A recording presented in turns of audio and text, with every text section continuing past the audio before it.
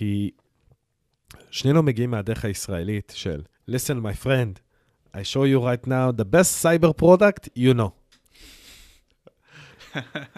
אנחנו סוף דצמבר, עוד כמה חודשים RSA, ולשם בין 50,000 איש יהיו בערך 10,000 ישראלים. הרבה מאוד ישראלים. היית פעם ב-RSA? הייתי ב-RSA. חוויה שונה. שונה זו בדיוק ההגדרה. אני נהנה מסן פרנסיסקו, נולדתי שמה. זה כאילו בשבילי תמיד לחזור הביתה. אבל ל-RSA זה חוויה לדעתי כאילו, זה כמו קומיקון בשבילי. אני אגיד לך מה דעתי. תראה, RSA, אם אתה בקטע של לבוא ולעשות נטוורקינג, זה יהיה מושלם בשבילך, כי באמת הרבה מאוד אנשים הולכים לשם. אם אתה מחפש קונטנט מקצועי, או תלוי כמובן גם מה התפקיד שלך, יותר טכנולוגי, יותר ניהולי, אני פחות ראיתי value מהדבר הזה, ראיתי value מכנסים דווקא יותר קטנים, אבל בסופו של יום, נניח אתה רוצה למכור מוצר, אתה ישראלי עכשיו, אתה רוצה למכור מוצר בארצות הברית, אני חושב שזה יהיה מאוד נכון דווקא להגיע ל-RSA ולנסות להיפגש עם כמה שיותר אנשים, א', בשביל לקבל חוות דעת של אמריקאי, וב', אם אתה יכול למכור, בהצלחה כמובן. טוב, בוא נדבר על הפיל שיושב בחדר פה. כל ישראלי מחברת סייבר שאני מכיר לרובם. יש מעט מאוד שאני חושב שמתחילים להבין את העניין של מחירה לחברה אמריקאית דורשת סבלנות ופעילות אסטרטגית. אתה CISO בחברה אמריקאית, מה הדבר שהכי יכול להעיף אותך לעננים מבחינת vendor approachment אליך? אני אתן לך דוגמה של בוא נתחיל בשיעור. אני אתן לך דוגמה של משהו שקרה בדיוק שבוע לפני שיצאנו לחופש. פנתה לאיזושהי חברה שכמובן לא אציין את שמה כרגע. ישראלית. לא. אוקיי. אבל אני אסביר לך את הדוגמה האמריקאית, ואפשר להשליך את זה לישראלית. יופי. הדוגמה האמריקאית שפשוט לא מצאתי שום דרך שהייתי אומר לא לגישה כזאת. פנה אליי בחור, שלח לי מכתב למשרד שלי, הוא לעולם לא היה במשרד, לעולם לא נתתי לו את הכתובת של המשרד, ויותר מזה, לעולם לא דיברתי עם הבחור. אוקיי? אז אותו בחור שלח לי מכתב, מאוד פשוט, כאילו ניר ולטמן, עם הכתובת של המשרד, ופתחתי את זה, וזה מכתב בכתב יד. שים לב, כתב יד. Nice touch. Nice touch. והוא כותב, תראה, אני התרשמתי מאוד מהפוסט שלך לגבי א', ב', ג' בלינקדאין, ולפי הפוסט הבנתי שיש מצב שאני יכול לעזור לך להתמודד עם הקושי הזה. אם לא אכפת לך, אני אשמח לשוחח איתך מתי שיש לך זמן. עכשיו, ברגע שאני קורא את זה, אני רואה, רגע, שנייה. הבחור באמת מנסה להבין מה האתגרים שלי. הוא לא אומר לי, יש לי את המוצר הכי טוב, תראה, שופוני, ובוא אני אמכור לך את המוצר, למרות שהמוצר באמת מגניב, אבל בוא אני אמכור לך את המוצר, כי זה הדבר הכי טוב שיש, ואני יותר טוב מכל שאר הסטארט-אפים הישראליים שיש פה. לא, הוא אמר, תשמע, מה שאני עושה יכול לפתור איזושהי בעיה שדיברת עליה. אז, אתה יודע, אז דיברתי עם כמה מהחבר'ה, מהסיסויים שלנו פה, בקהילה, ואמרתי, רגע, מה היית עושה עם מכתב כזה? תגיד, איך היית מגיב למכתב כזה? ומה אתה חושב שהם ענו? לוקח את הפגישה. לוקח את הפגישה. גם אם אתה יודע שיש לך מוצר שיושב בדיוק על אותה קובייה, היית לוקח את הפגישה? אני הייתי לוקח את הפגישה. בטח שהיית לוקח את הפגישה. למה? השקעה אישית. נכון. השקעה אישית. יש עוד משהו שעולה לך? הרבה דברים. קודם כל, הוא עוקב אחריך בלינקדאין. זאת אומרת שהוא למד, והוא עוקב אחרי פוסטים מסוימים אני הולך להגיד, הוא מסתכל על פוסטים מסוימים שאתה עושה. זאת אומרת שהוא מנסה להבין ממך, ממה שאתה מעלה ללינקדאין, מה הבעיות שלך. הוא שלח לך, הוא הלך והוא טרח למצוא את הכתובת של החברה. דרך אגב, שזה לא קשה. לא קשה בכלל. זה גוגל. זה לוקח 10 שניות. אפילו לא. בדיוק. אוקיי? לקחת את הזמן לרשום משהו בכתב יד. בשבילי תמיד נותן לי את הפלוס. ואם זה בכלל על דף ונייר, וזה לא על letterhead, אני עוד תופס יותר מזה. זה היה letterhead או non-letterhead? זה ה-non-letterhead. non-letterhead בשבילי זה עושה לי הכל, כי זה אומר שמישהו פשוט לקח דף ונייר, ישב על איפה שהוא לא היה, רשם לי מכתב, ושלח את זה בדואר, הרגיל. כן, קיפל לשניים, זה היה בגודל של... מה, כזה? או יותר קטן? כזה יותר דף, גדול? כן, כמו... 8.5 עד 5.5. נכון, וזה היה מקופל לשניים, וזה נכנס בדיוק בתוך מעטפה. כן, היה שם איזשהו כיתוב של החברה, בסדר, אבל... על המעטפה עצמה? על המעטפה. מבחוץ, לא מבפנים. על הנייר? מבחוץ. המעטפה הייתה ברנדד. זה בסדר. אבל זה בסדר. החברה משלמת על זה, אני מבין למה הוא עשה את זה. כן, לחלוטין. אני גם, כמובן, מיושר עם מה שאתה אומר. בטח שאני, אתה יודע, שאני הולך לעשות איתם שיחה בשבוע הראשון של ינואר. מעניין אותי מה הקנברז'ן שלו על דבר כזה. אני לא יודע, אני מעניין חזרתי אליו. כמה כאלה הוא שולח. תקשיב, אני חזרתי אליו, אמרתי לו, די ברור לי, אני מכיר את המוצר הזה פשוט. אני אומר, די ברור לי שהמוצר הזה יכול לפתור לי חלק מהבעיה, אבל אתה יודע מה, בגלל הגישה שלך, אני מוכן לשמוע, אולי אתה יכול לפתור לי את כל הבעיה. ואתה יודע, והוא חזר אליי ואמר, תודה רבה, כמובן, והכל.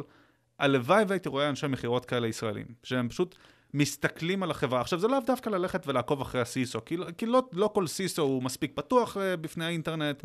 אני לא מכיר הרבה CISOים שמדברים על הבעיות שלהם בלינקדאין. בדיוק.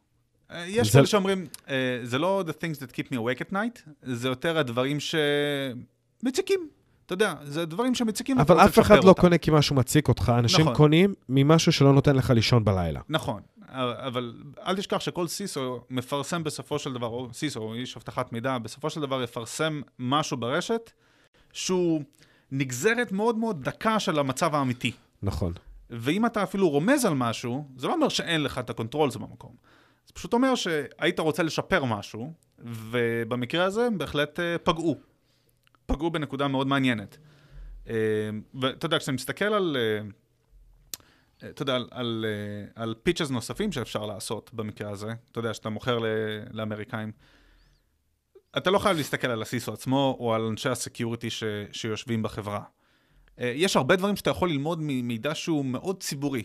אתה יכול ללמוד על החברה עצמה, פשוט להיכנס לאתר, לראות מי המשקיעים, אתה יודע, מי ה-stakeholders של החברה, מי הפרטנרס. לעשות מודיעין. לעשות מודיעין. לאסוף קצת מודיעין, כן. דברים פשוטים. אפילו נניח, יש לך מוצר, אתה יודע, application security, שזה דבר שהכי קל להדגים עליו. יש לך מוצר application security. כנס לאתר החברה, כנס ל-job postings, ותראה איזה engineers הם בכלל מגייסים. כן, תראה באיזה פלטפורמה אתם עובדים. אולי תראה שפתאום הם מפתחים ב-Go, ויש לך את המוצר security הכי מדליק ל-Go. תבוא, תספר על זה. תגיד, אני ראיתי שאתם עושים job postings כאלה וכאלה. תהיתי, האם אתה מעוניין לדבר על Go security, for instance? יש אתגר. בהחלט. יש הרבה סטארט-אפים מבריקים שמגיעים מישראל. אני השתתפתי ביולי, יולי האחרון, לפני 5 חודשים, עשינו אירוע ב-NCR, המעביד הישן שלך, עם מכון ייצוא. הם הביאו 18 סטארט-אפים ישראלים, ליום כזה של ספיד דייטינג והצגת המוצר.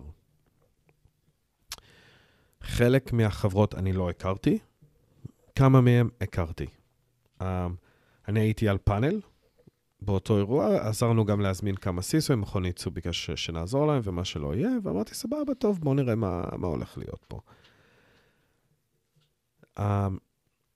הם גם הביאו אתה מכיר את רמי אפרתי, הגנרל לשעבר, בחור מדהים. לא באופן אישי, אבל מכיר את השם. בחור פשוט מדהים, חבל על הזמן, איזה בחור הוא, הוא גם בא והוא נתן אחלה הרצאה על סייבר ועל חלק מהאתגרים והקשיים של הסייבר. ולישראלים יש לנו איזו תודעה כזאת שאנחנו הכי גאונים שזה מגיע לסייבר. ואני חושב שיש לזה קצת דברים נכונים, ויש גם לזה, לא חסר חברות סייבר אמריקאיות, יש 1,600 חברות סייבר, לא כולם ישראליות. ונתנו לכל חברת סטארט-אפ 2-3 דקות להציג את המוצר שלהם. עכשיו אני אשאל אותך שאלה, ניר. אתה לא היית שם, נכון? לא הייתי שם. יופי. כמה מהם הציגו את החברה שלהם עם כמה כסף הם גייסו ואיך הם הכי טובים וכל הפרסים שהם קיבלו? אני אאמר ואני אגיד מעל 90%? 100%. אוקיי. כמה מהם הסבירו על המוצר שלהם בדרך שכל בן אדם פשוט יכול להבין אותה? גם פה אני אאמר פחות מ-10%. אני ספרתי 3. מתוך? 18. כן. קצת יותר. 15%. בסדר, קצת יותר, אבל בכל זאת, גם השלושה האלה, מה-18 חברות, כל אחד אמר, אני נשבע לך, אנחנו היחידים שעושים מה שאנחנו עושים, ואני מסתכל עליו ואני אומר לו, הבחור שהיה פה לפניך עושה בדיוק מה שאתה עושה. בדיוק. והיה לנו פול. היה לי ועוד איזה 7 סיסויים, היינו בגרופ צ'אט, היה לנו פול.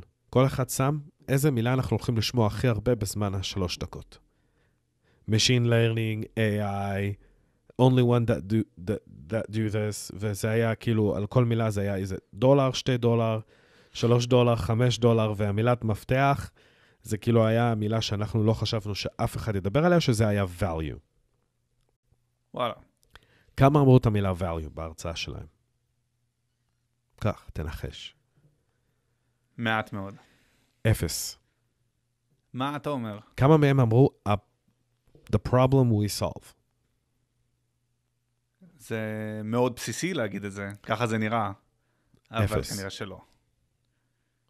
כל אחד בא עם משהו אחר להגיד, אנחנו עושים ככה, אנחנו גייסנו 40 מיליון, אנחנו עושים ככה, אנחנו עושים ככה, אנחנו עושים ככה, אבל אף אחד לא בא, יש לך קהל של 50 סיסויים. סיסויים ענקיים בחדר, אחי. בוב, הבחור שעבדת איתו ב-NCR היה שם, הסיסו של FedEx, סיסו של UPS, כאילו אתה מדבר שם על אנשים, אחי, חברות ענקיות כבדות, אנשים שכל כך קשה להשיג את הזמן שלהם, שיש לך אותם בחדר, יש לך אותם captive audience. וכולם באים עם אותה מצגת, נשבע לך כאילו, אני ישבתי בקהל, ואני פשוט, כאב לי. כאב לי כי החברות האלה שילמו כסף, לבוא לרוטשו, והם אפילו לא הגיעו לרמה מסוימת של להשאיר את הקהל. הקהל לא נשאר.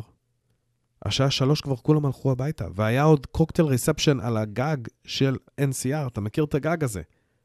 כן. זה מקום מגניבש. אף אחד לא נשאר, אנשים פשוט הלכו.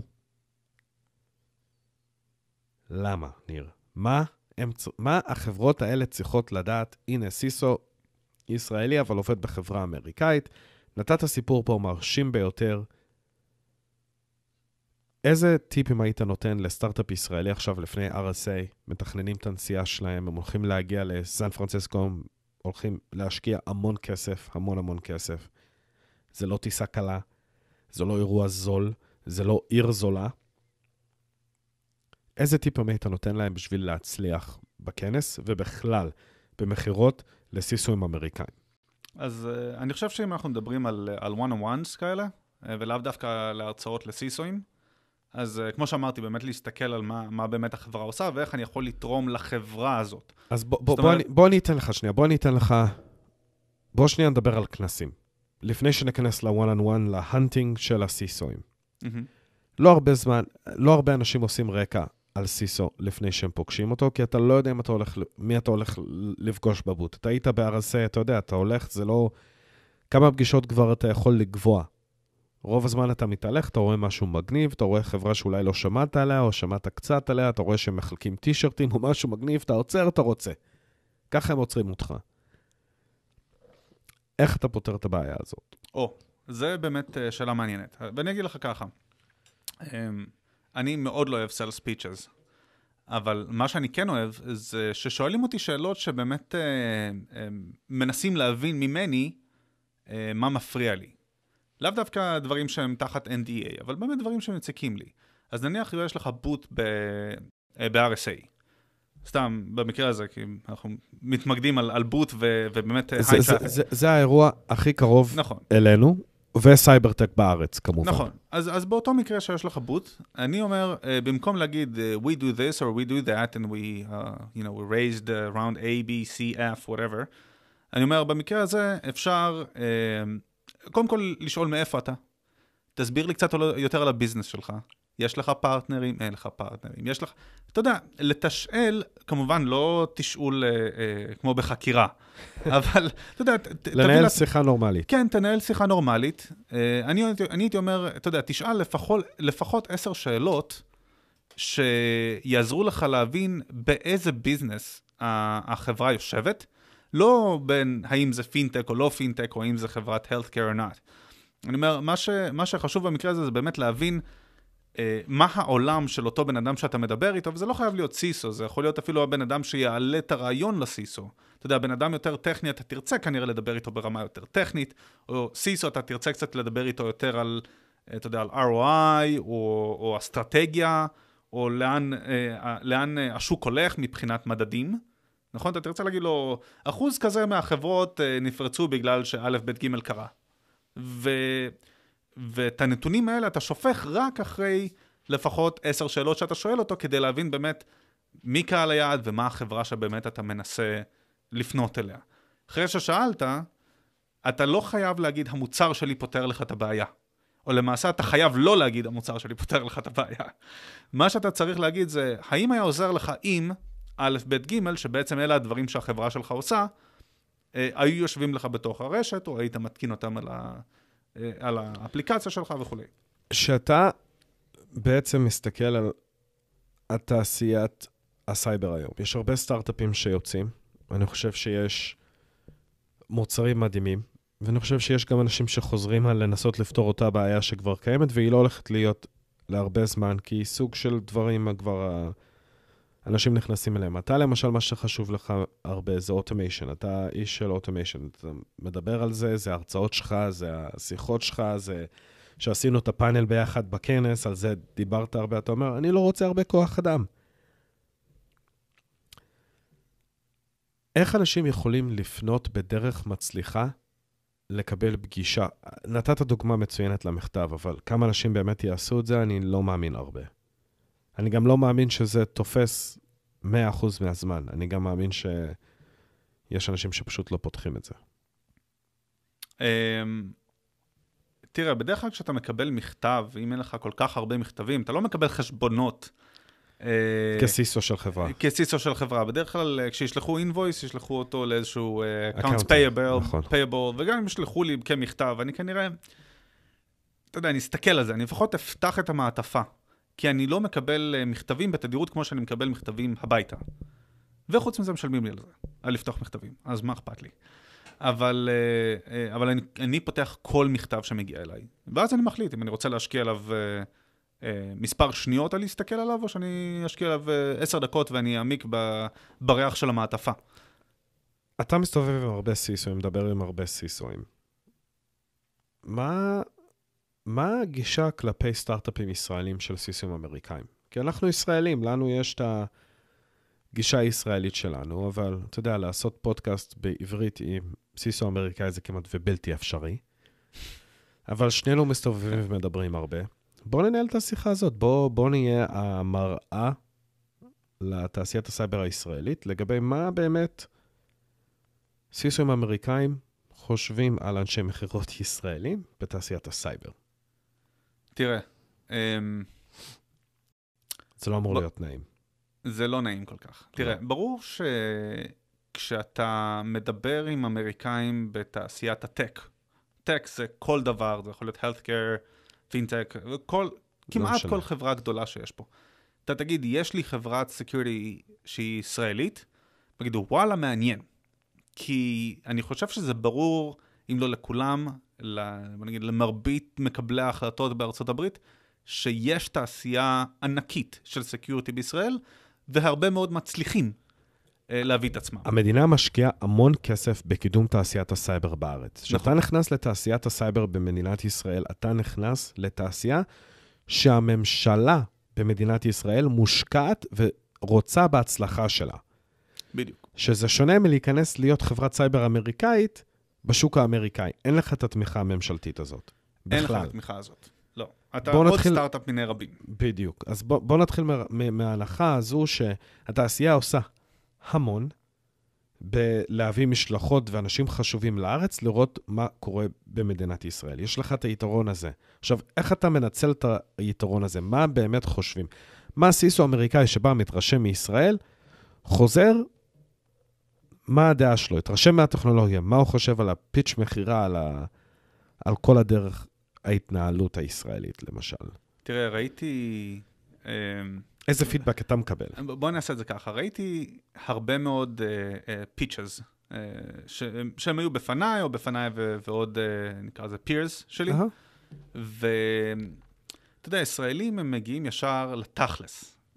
small talk זה לא כל כך בלקסיקון הישראלי. אתה יודע, אני אתן לך דוגמה. תלוי. סבא שלך יש לך את ה-small talk. כנראה שכן, אבל אני אומר, היום כשאתה מסתכל על אנשי מחירות, בעיקר, אתה יודע, כאלה שמכרו כבר הרבה, או אפילו חבר'ה שאתה יודע, שרק עכשיו התחילו עם חברת סטארט-אפ, שרק יצאו מאיזושהי, אתה יודע, יחידה מובחרת, עדיין ה-small talk הזה לא כל כך קיים. ואתה יודע, אחד מהחבר'ה שלי פעם אמר לי, אתה יודע, איש מחירות ישראלי לעולם לא ידבר על פוטבול, כמו שאיש מחירות אמריקאי ידבר. נכון. ואתה יודע, והרבה, נניח, פוטבול, זה משהו ענק פה.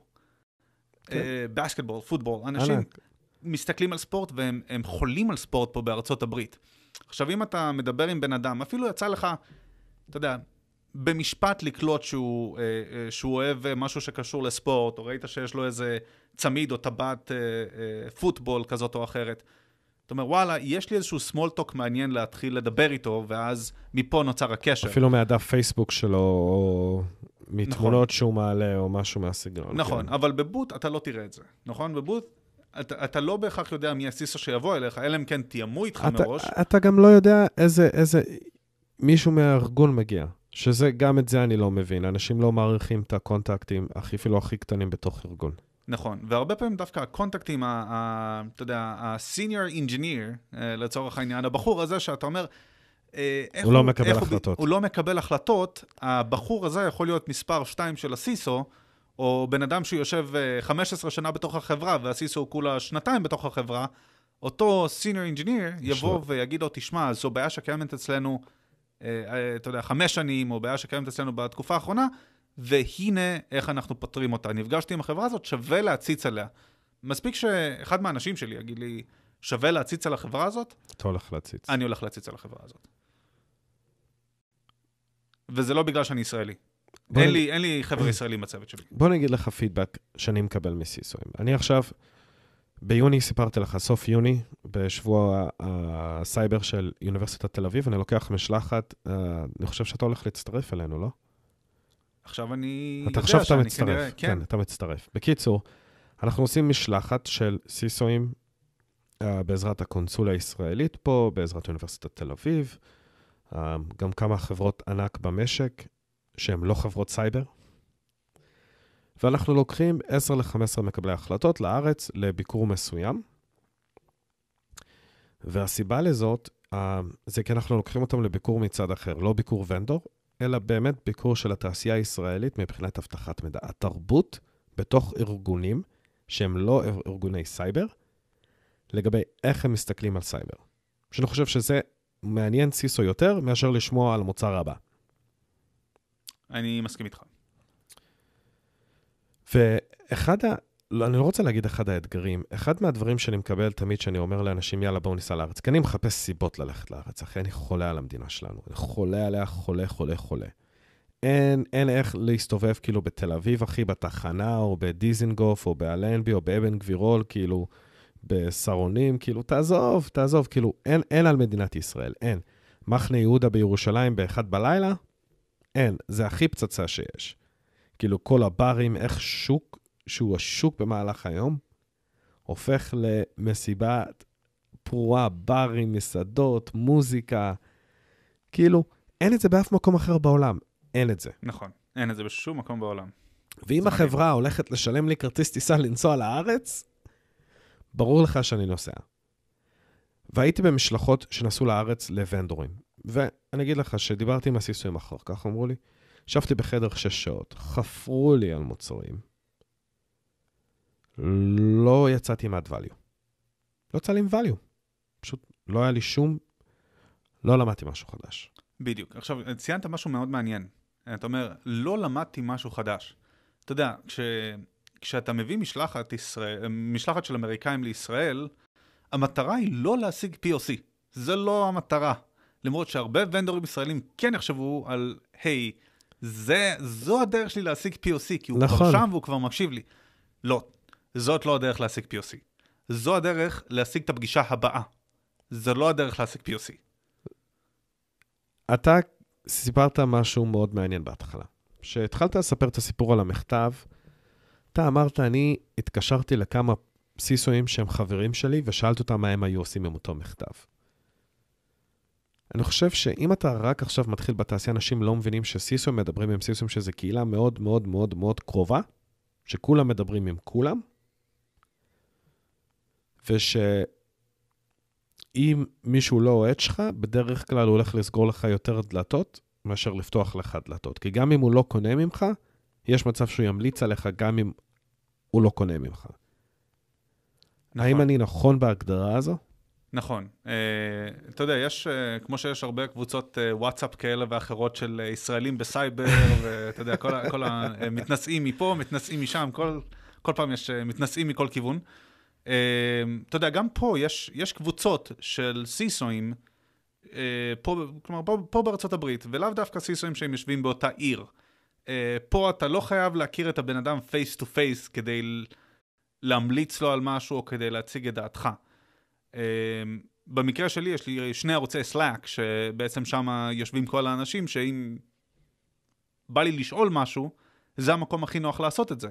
כמובן שיש הרבה מאוד round tables ויש הרבה מאוד פגישות, במיוחד פה באטלנטה יש פה קהילת סיסויים מדהימה, ופשוט מאוד נוח לך לבוא ולדבר עם מישהו, היי, שמעת על המוצר הזה, או תספר לי על ה-experience שלך עם החברה הזאת, ואתה יודע, אם מישהו יספר לך על experience עם חברה, וה-experience לא היה טוב, נחש מה יקרה. אתה לא הולך לקבל תשובות לאימיילים שלך. אתה לא הולך לקבל תשובות לאימיילים שלך. גם לא לטלפונים או למכתבים. נכון. זאת אומרת שגם פה, אתה יודע, ואני לא חושב שאני מספר משהו חדש, אני חושב שזה משהו די בסיסי, גם כשחברות פונות לארצות הברית, אל תפנה לכולם בו זמנית, תחקור שוק, ובהתאם לשוק הזה, תראה איך זה באמת מתנגן. בוא נשאל אותך שאלה אחרת. הרבה אנשי מחירות הם תחת לחץ. בוא גם לא נשכח את החלק של אנשי המחירות פה. יש להם יעדים, צריכים להביא את הכסף, show me the money. מילה ראשונה שכל ישראלי מלמד מישהו שהוא לא ישראלי, זה כסף. show me the כסף. נכון או לא? די נוטה להסכים איתך, כן. למרות שאתה יודע, כשאתה מסתכל על נניח סטארט-אפים בסטייג' שהוא יחסית התחלתי, הם לאו דווקא יחפשו את הכסף מלכתחילה, אבל... הם מחפשים את ה-proof of concept. את ה-proof of concept, נכון. אבל גם שם הם מחפשים באגרסיביות את ה-proof of concept, והם לא מבינים, הם לא יודעים לעשות את הטיילרים של ה-proof of concept. הפודקאסט מובא בפניכם בחסות CyberHub Summit. CyberHub Summit היא חברה אמריקאית בבעלות ישראלית, המקיימת כנסים בתחום הסייבר סקיוריטי עבור מנהלים ומקבלי החלטות אמריקאים בכל רחבי ארצות הברית. לכנס הבא שלנו, היכנסו לאתר www.cyberhubsummit.com www.cyberhubsummit.com